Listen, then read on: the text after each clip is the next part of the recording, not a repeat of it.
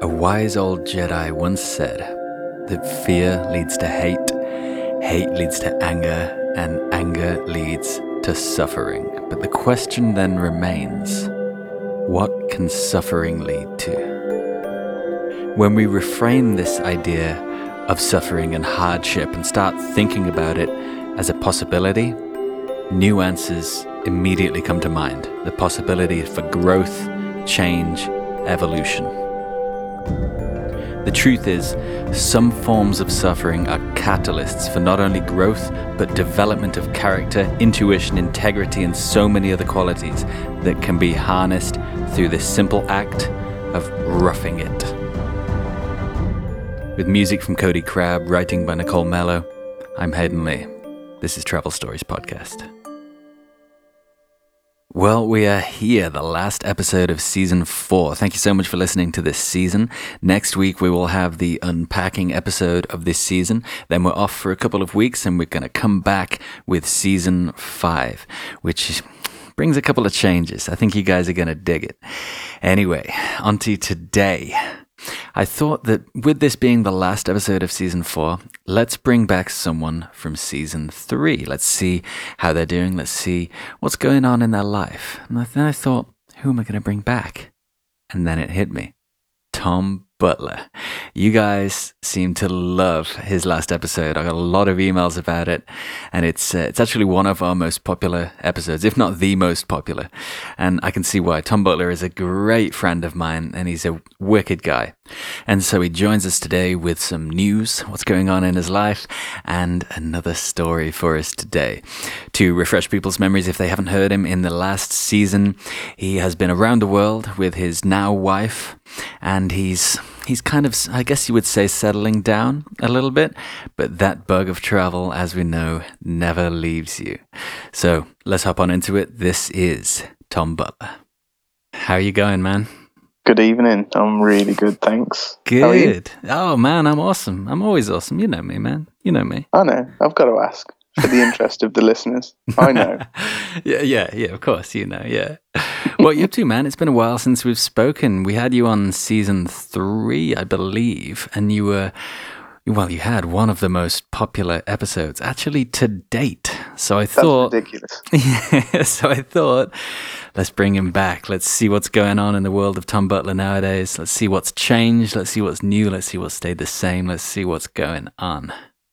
So I changed jobs, probably a little bit more intense, but we're setting ourselves up for another child to enter our family. I was gonna say, yeah. We talked about this earlier today. You've got a new arrival on the way. Yeah, there's a new Master B coming. So yeah, little boy. He's due in end of May, we reckon. But man, I think it's really interesting that last time you were here, we were talking about how having a child affects your travel, affects like where you can go, what you can do, what you want to do, where you want to go. And now you've got a second on the way, so it's kind of like going through that start bit all over again. Where I guess, does it limit your travel? Would you say, is that the right word?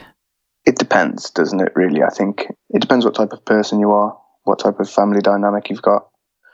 I guess it depends on what your career will allow you to do, family will allow you to do.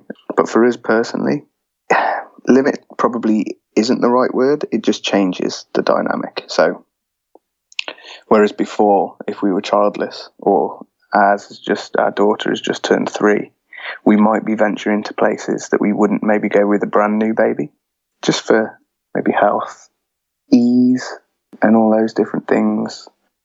It's not easy if you take parenthood seriously, which I'm sure most do.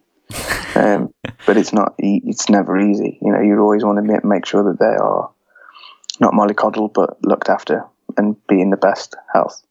So maybe we won't go to the Amazon or Borneo or places like that. And people do, I'm sure they do.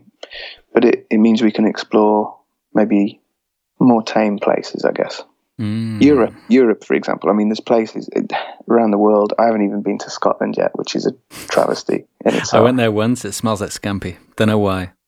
Really? Yeah, Like the whole place, or just the place you went? It might have just been the place I went. It was inside a fish and chip shop, so. Yeah, that probably. Did you have scampi? I did, yeah. Yeah, that'll be it.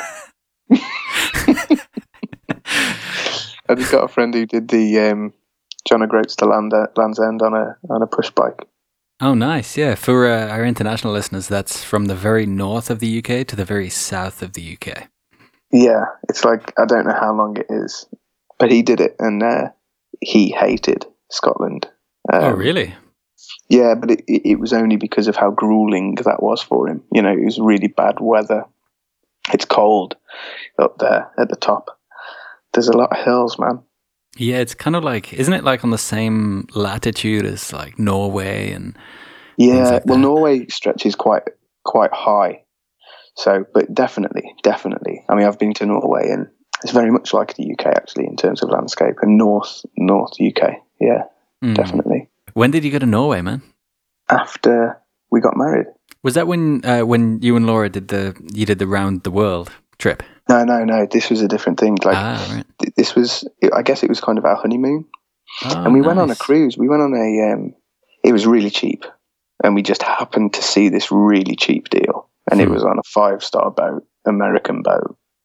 You know, they look after you on those things, and we did it, and it was a fjords cruise, and it was incredible. It was in the summer, so we went up into we crossed over into the Arctic Circle and had the whole 24-hour sunlight thing. It was awesome. But incidentally, we got back, and that was when we found out that we were pregnant with the first kid.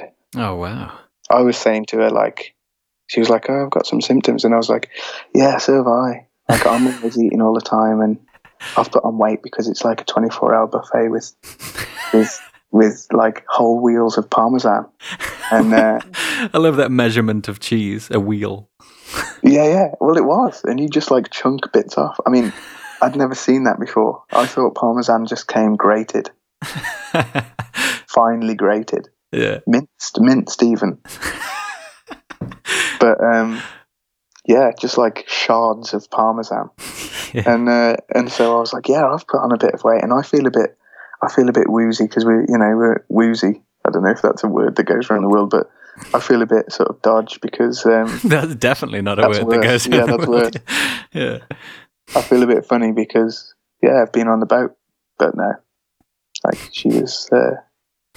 she had little Marley already grown inside her. No way. Man, so yeah, it's a beautiful place. I know you're going to be going there, and it is.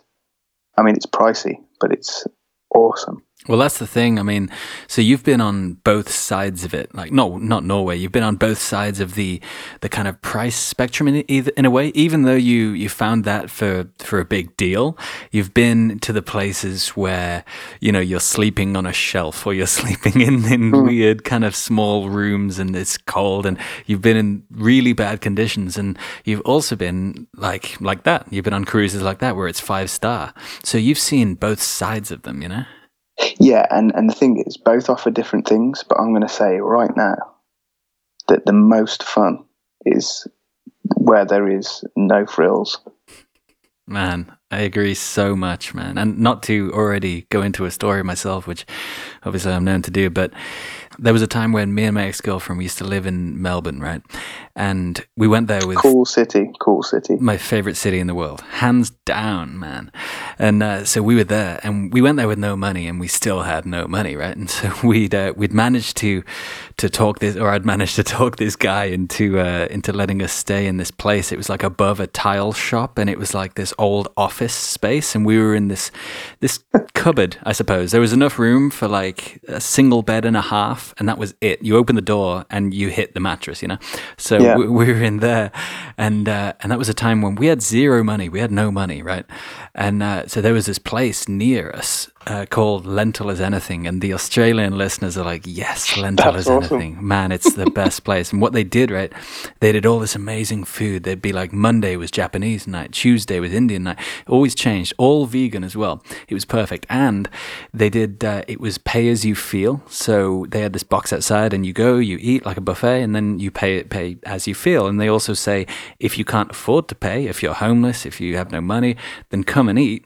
And pay as you feel, or not pay if you can't, you know? Yeah, we've got your back. That's awesome. Exactly. And so we ate there about 3 times a day, like every day.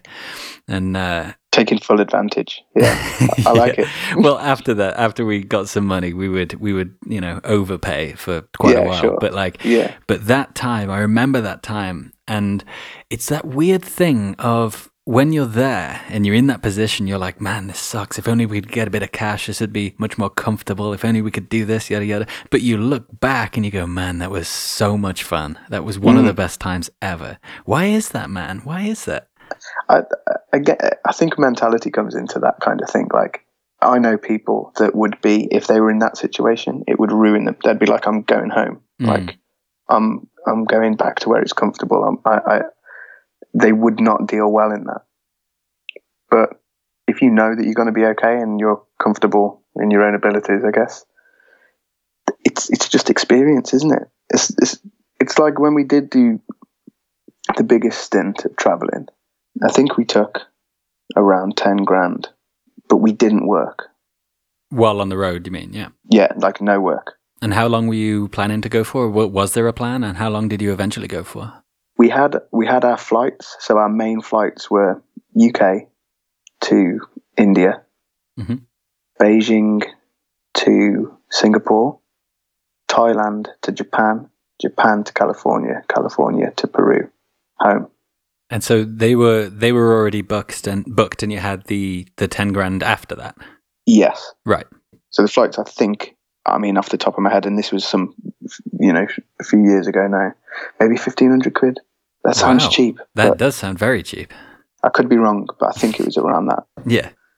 So you had 10 grand, and how long did you go for? And was there a plan of how long it was going to take? Well, I mean, we had as long as we wanted, I guess. We had at least 12 months if we wanted it, and we could change the flights as and when we wanted to. It didn't really matter. Luckily, Laura, my wife, she was on it in terms of money, and we've got a little book that has a ledger of all of our spends, like daily to the penny, and all in the different currencies. It's a cool little. Do you still have that now? Yeah. Yeah. That's awesome. So you can just open that up, look at it, and go, "Oh man, remember that coffee we had, and we took it to the beach and whatever."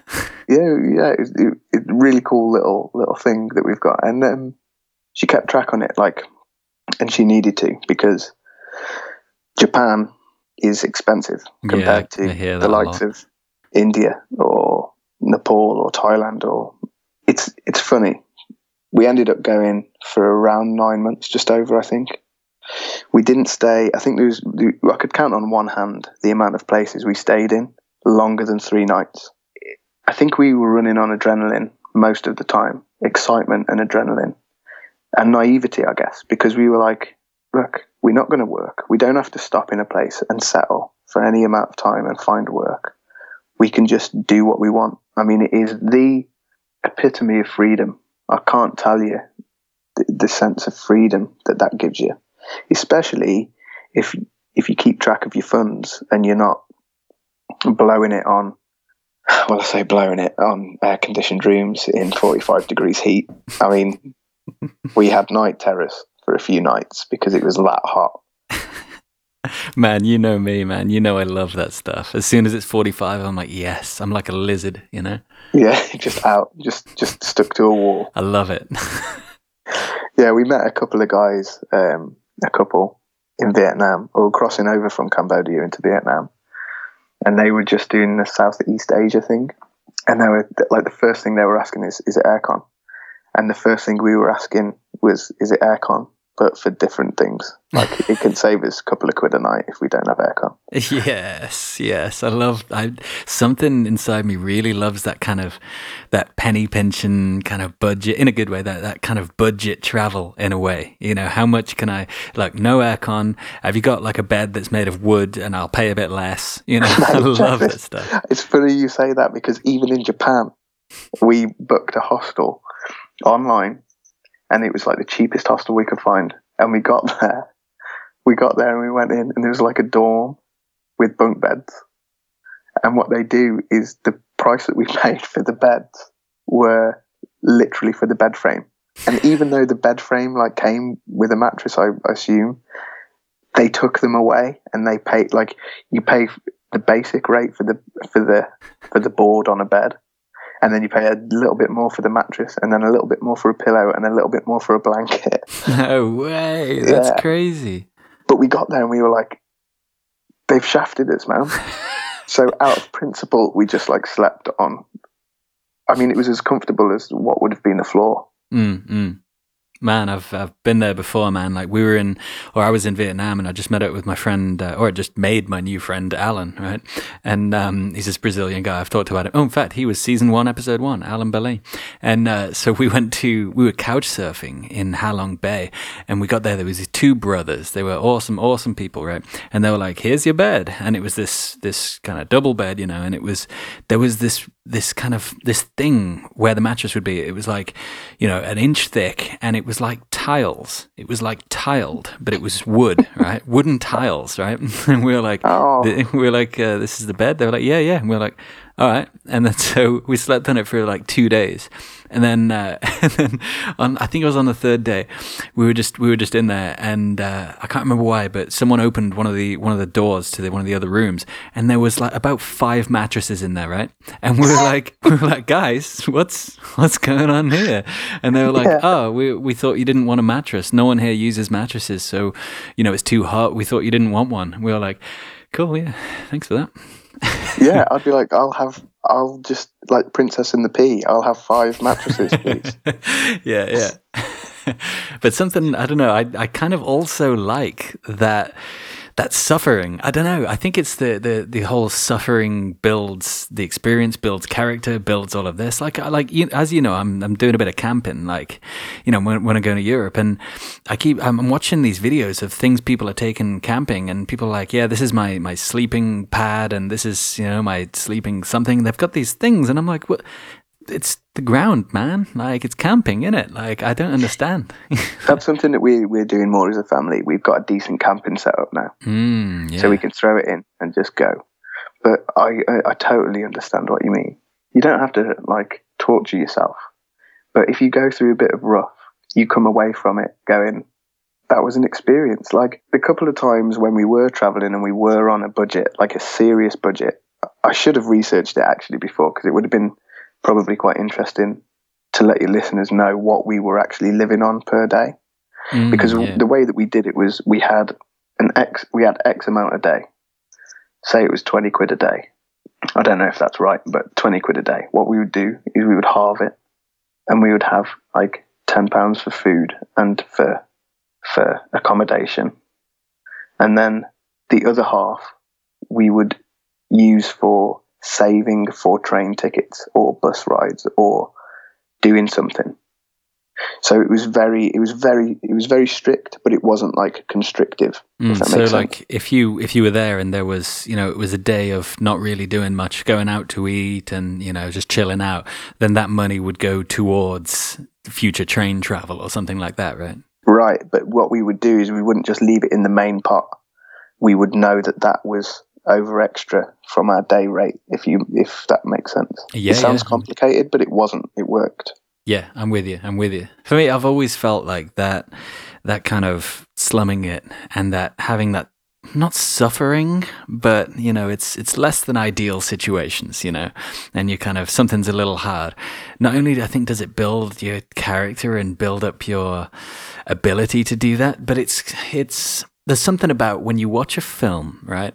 And if you were to watch a film and you put it on and it's great, and this guy's there and his life is great, right? Everything's cool, and then he goes somewhere and everything's still great, and then the film ends. You go, well, that was I guess. And then if there's another film where, you know, he goes through hardship, you know, and there's actual drama there, and it's not that easy all the way through, and then maybe he makes it out at the end, then it's all better. But it's that drama, I think, that creates something interesting, and I think it's true to travel as it is true to life as well. That's why I find it really hard to view negative things that happen as purely negative. Do you know what I mean by that? 100%. Like, you need reference points. But also, you need difference. Mm. Because if there's no difference, then there's no learning, and there's no shaping of personality. And the hard parts, quite often, I find, are the funny parts later on. Yes, unless it goes like right the other way, and you ended up dying or something.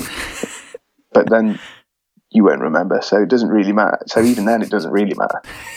Words of wisdom. Yeah, strong advice. Strong advice. Doesn't matter if you die. Yeah, remember that. Yeah. Anyway, so you mentioned about your story taking place in China. I'm excited about it, man. If you could give the story a name, what would you call it? I think I'll call this one On the Right Track. On the Right Track. Is that a double entendre? Is that a bit of a... Yeah, you'll get it. Yeah? I mean, yeah. Well, historically, you're pretty good with names of stories. Last one was Without a Paddle, which is pretty enticing. You know, there's a bit of a pun there. I'm looking forward to it. Radio, you are listening to the Travel Stories podcast, and this is Tom Butler with On the Right Track. We ended up in Xi'an in China. We wanted to get up to Beijing. So we went to buy our tickets for a train ride. From Xi'an to Beijing. And it's a lengthy journey. About halfway is around 9 hours, 10 hours. And we thought, we'll break this up. We can't do the whole stint in one go. We'll break it up and we'll stop somewhere in between for a few nights and see what there is there. After a little bit of research, we decided on staying in a place called Pingyao. So we go and buy our train tickets. Their seating tickets. It was a week and a half after Chinese New Year. We didn't take into consideration the droves of people heading back out to their work in the fields and in the countryside from the cities. So we bought our tickets, didn't think any more of it. What we found out, having entered the train on the day that we left, was they sell seating tickets and then they sell standing tickets. Except they don't have a limit on the standing tickets. They sell them indefinitely. Coupled with the huge bags, sacks of produce, belongings that they were taking with them, the train was not just overcrowded, it was dangerously packed. So we got in, we sat down.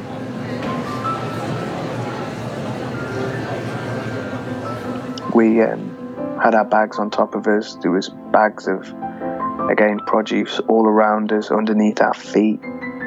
I don't know how people kept track of where their belongings were, but it was just shoved everywhere. And of course, the people then were packed in as well. So we set off.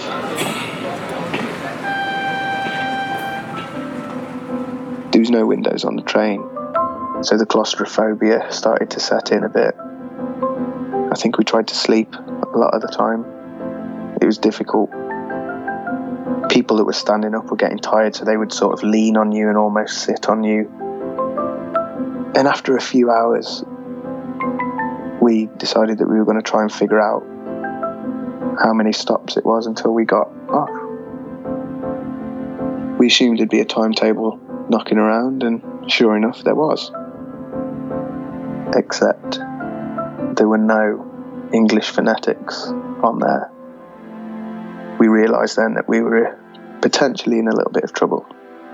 We didn't know how many stops we'd stopped at. And we kind of thought, well, maybe we'll just have to stay awake, try and look out the windows, try and see if there's anywhere. It was dark as well by that time. Try and see anywhere or any sign of the place where we were supposed to be getting off. Until Laura noticed. She was maybe 12-year-old girl. We think she was travelling with her granddad. He was kind of nudging her and encouraging her to talk to us. And in the end, they started to chat. And this poor girl was standing, for hours and hours. She told us where to get off.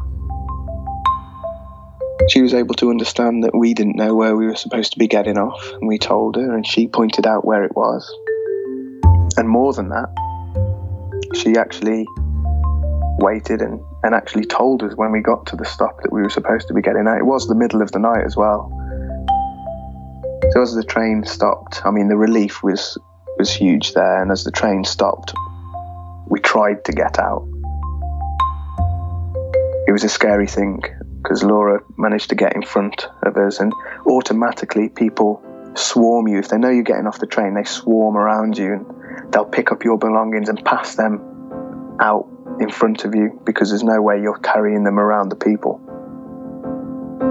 And then she disappeared, weaving through these bodies, just squeezing, getting squeezed through. And I think we were probably one of 3 people to get off this packed train in Pingyao. It was an absolute free-for-all. It was a crazy, crazy experience. But it only went well because we happened to have a lovely little interaction with a young Chinese girl that was kind enough to help us out.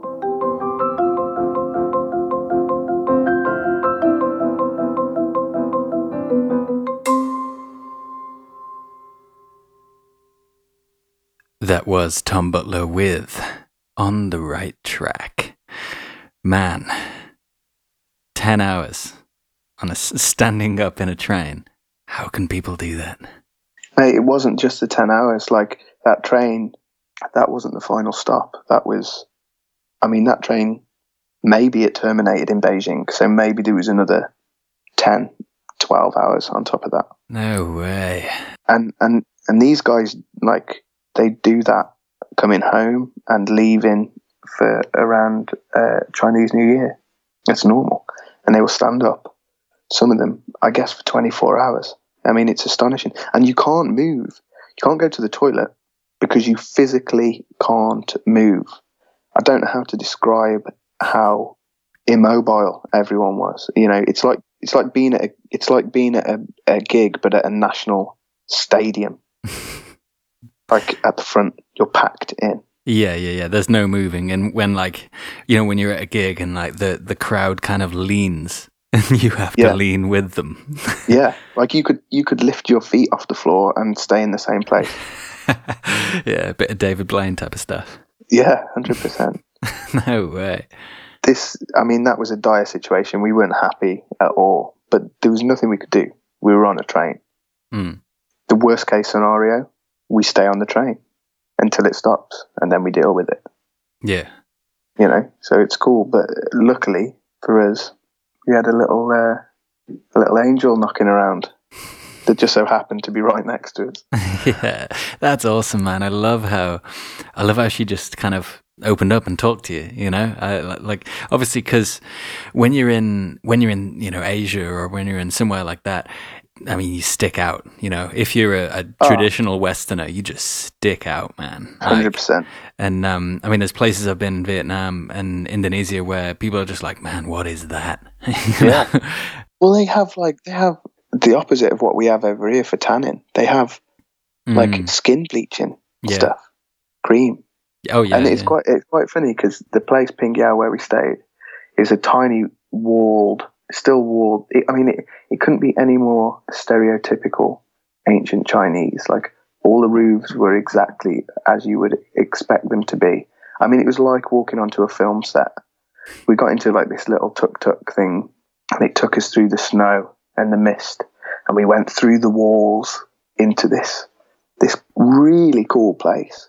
But no one seems to go there. Like, it's not a tourist destination at all. Hmm. And you saying about standing out. I mean, we could walk around, and there was a guy with his family walking with his family, and he was looking at Laura, and she's got long dark hair, wavy, like curly dark hair. She's beautiful. She stands out anyway. We were just walking. She will say that she looked rough as toast because we've been traveling for however long. But this dude, like, couldn't take his eyes off her. So much so that he turned as he was walking, was craning his neck behind him to maintain a look. And I swear to God, tripped over. Like, tripped over in front of us. Yeah. It's crazy, isn't it, man? I mean, like, I remember in India, I was walking over a bridge. I think it may have been Ramjula in terrible accent in Rishikesh, and it's not a very long bridge. Maybe takes maybe a minute, 2 minutes to walk over it. I swear, I was stopped 3 times to have my picture taken with people. Yeah, yeah, man. But you've got to oblige, haven't you? Oh man, it's cool. Yeah. Oh it's yeah, cool. Absolutely. It's like regardless of the thought behind it, you can kind of see that this is something that they think is cool, like that they think is neat, that they that something that they want, something that they're finding exciting. So you go, yeah, man, I'll oblige you in that. That's cool. But isn't that cool? Because not just because of that, but because they're not scared of it. Mm. A lot of things that are different, people try and stay away from, don't they? Yeah, yeah. But they didn't. They were like, that's Hayden Lee. He looks approachable. Let's go over to him. Let's have a picture taken with this dude. Well, yeah. Do you find also that travelers? I mean, obviously, there's a massive generalization, but do you find that travelers, for the most part, seem to be kind of alternative in a way, especially rather the travelers that do the kind of travel where it's like staying in terrible places, terrible hostels and budget traveling and stuff. I don't know. I find there seems to be a lot of travelers, the whole dreadlocks and a hoodie, just like yourself, that type of thing. Do you think am I generalizing too much there, or does that seem to be kind of prevalent? I think it is. And it depends on, again, the type of travel, isn't it? Because I spoke about this on the last one. Someone who goes on holiday a lot, yeah, they might just go on holiday, but they're still traveling a little bit. Oh, definitely. I know that it's a different thing, but it opens new experiences. That's what it is. Well, that's the thing. There's this big thing about, are you a traveler or are you a tourist, and what type of travel do you do? How much do you see the places? How long do you stay in the place? And it's judging how people travel and how people do this thing, which is like the same thing as what you're doing, just slightly different. And it's all travel. Yeah, it should be no judge. Like, shouldn't judge. Yeah, It's a good thing. It's a good thing. So if people can be encouraged to go and see new things and new places, then I don't care how little they do it or how they do it. If they get something positive out of it, then that's really good. It's just one step closer to the whole no borders thing, I guess. Oh, exactly, man. I mean, it's all travel in the end, and whether you're going and staying in a really tiny room with no air conditioning in Thailand, or whether you're in a 5-star hotel in Cancun, it's different to what you're usually doing. It's stepping outside of your usual routine. It's going on planes. It's being a little bit adventurous, regardless of whether you're staying in 5-star or not. You're still going there and you're still seeing new things. These things may not be, as real as, I use that in quotations, as real as they could be. These 5-star things are built for you, and it's all about comfort. But comfort, safety, yeah. Yeah, but they're still different things, and maybe those people aren't out looking for that reality. Maybe their reality is back at home. Maybe life and family and friends and living and their experiences are their reality. And I think that's fine, man. Yeah, absolutely. And, some people don't even do that. Some people don't go out their hometown. So it's got to be encouraged. It's got to be encouraged. I reckon so. Someone should make a podcast about travel where people come on and, you know, tell their stories. Yeah. There's a bit of a niche, I reckon. Oh, yeah? Yeah, I reckon there is. What are we doing here again? I don't know. Just having a chat. Should I be recording this? Yeah, maybe. Nah. I don't know. You called me. So. Well, man. Well, it's been a pleasure having you on the show again, man. Really has been a pleasure. It's been too long since I've talked to you, man. Yeah, you know how it goes. Busy. People are busy, but we'll hook up for a beer as well before you set off on your European trip, because that sounds absolutely incredible. Well, man, you've got motorcycle experience, so when I'm out there, let me know when you've got a week free, something like that, and I'll be in, you know, Ukraine or France or something, and fly over, hop on the bike. We'll do a bit of biking, mate. Europe, that's where we can take the little ones. So yeah, 100%. Good call. Awesome. Well, man, thanks so much for coming on. It's always a pleasure to have you on. Always a pleasure. I love it. So thanks again, man. And I shall speak to you soon. No worries, mate. Man. No worries. Thanks for having me again. Like I say, I said before, I'm a big fan, and I think it's a great thing that you're doing. And I'm always here for a chat, man. Thank you for listening to this episode of Travel Stories Podcast. Every day I get more and more grateful for you guys, our listeners, and it really means a lot that you tune in each week.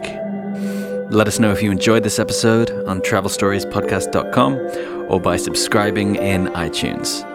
We'd love to have you over at our Facebook page. Just search Travel Stories Podcast and come and get involved. The team's always there to chat about travel, podcasts, composition, writing, or anything else at all. You can also drop us a line at travelstoriespodcast.com. We do answer everything. On behalf of myself and the team, thanks again for listening to the show. We truly appreciate it and would love for you to join us next week for another episode of the Travel Stories Podcast.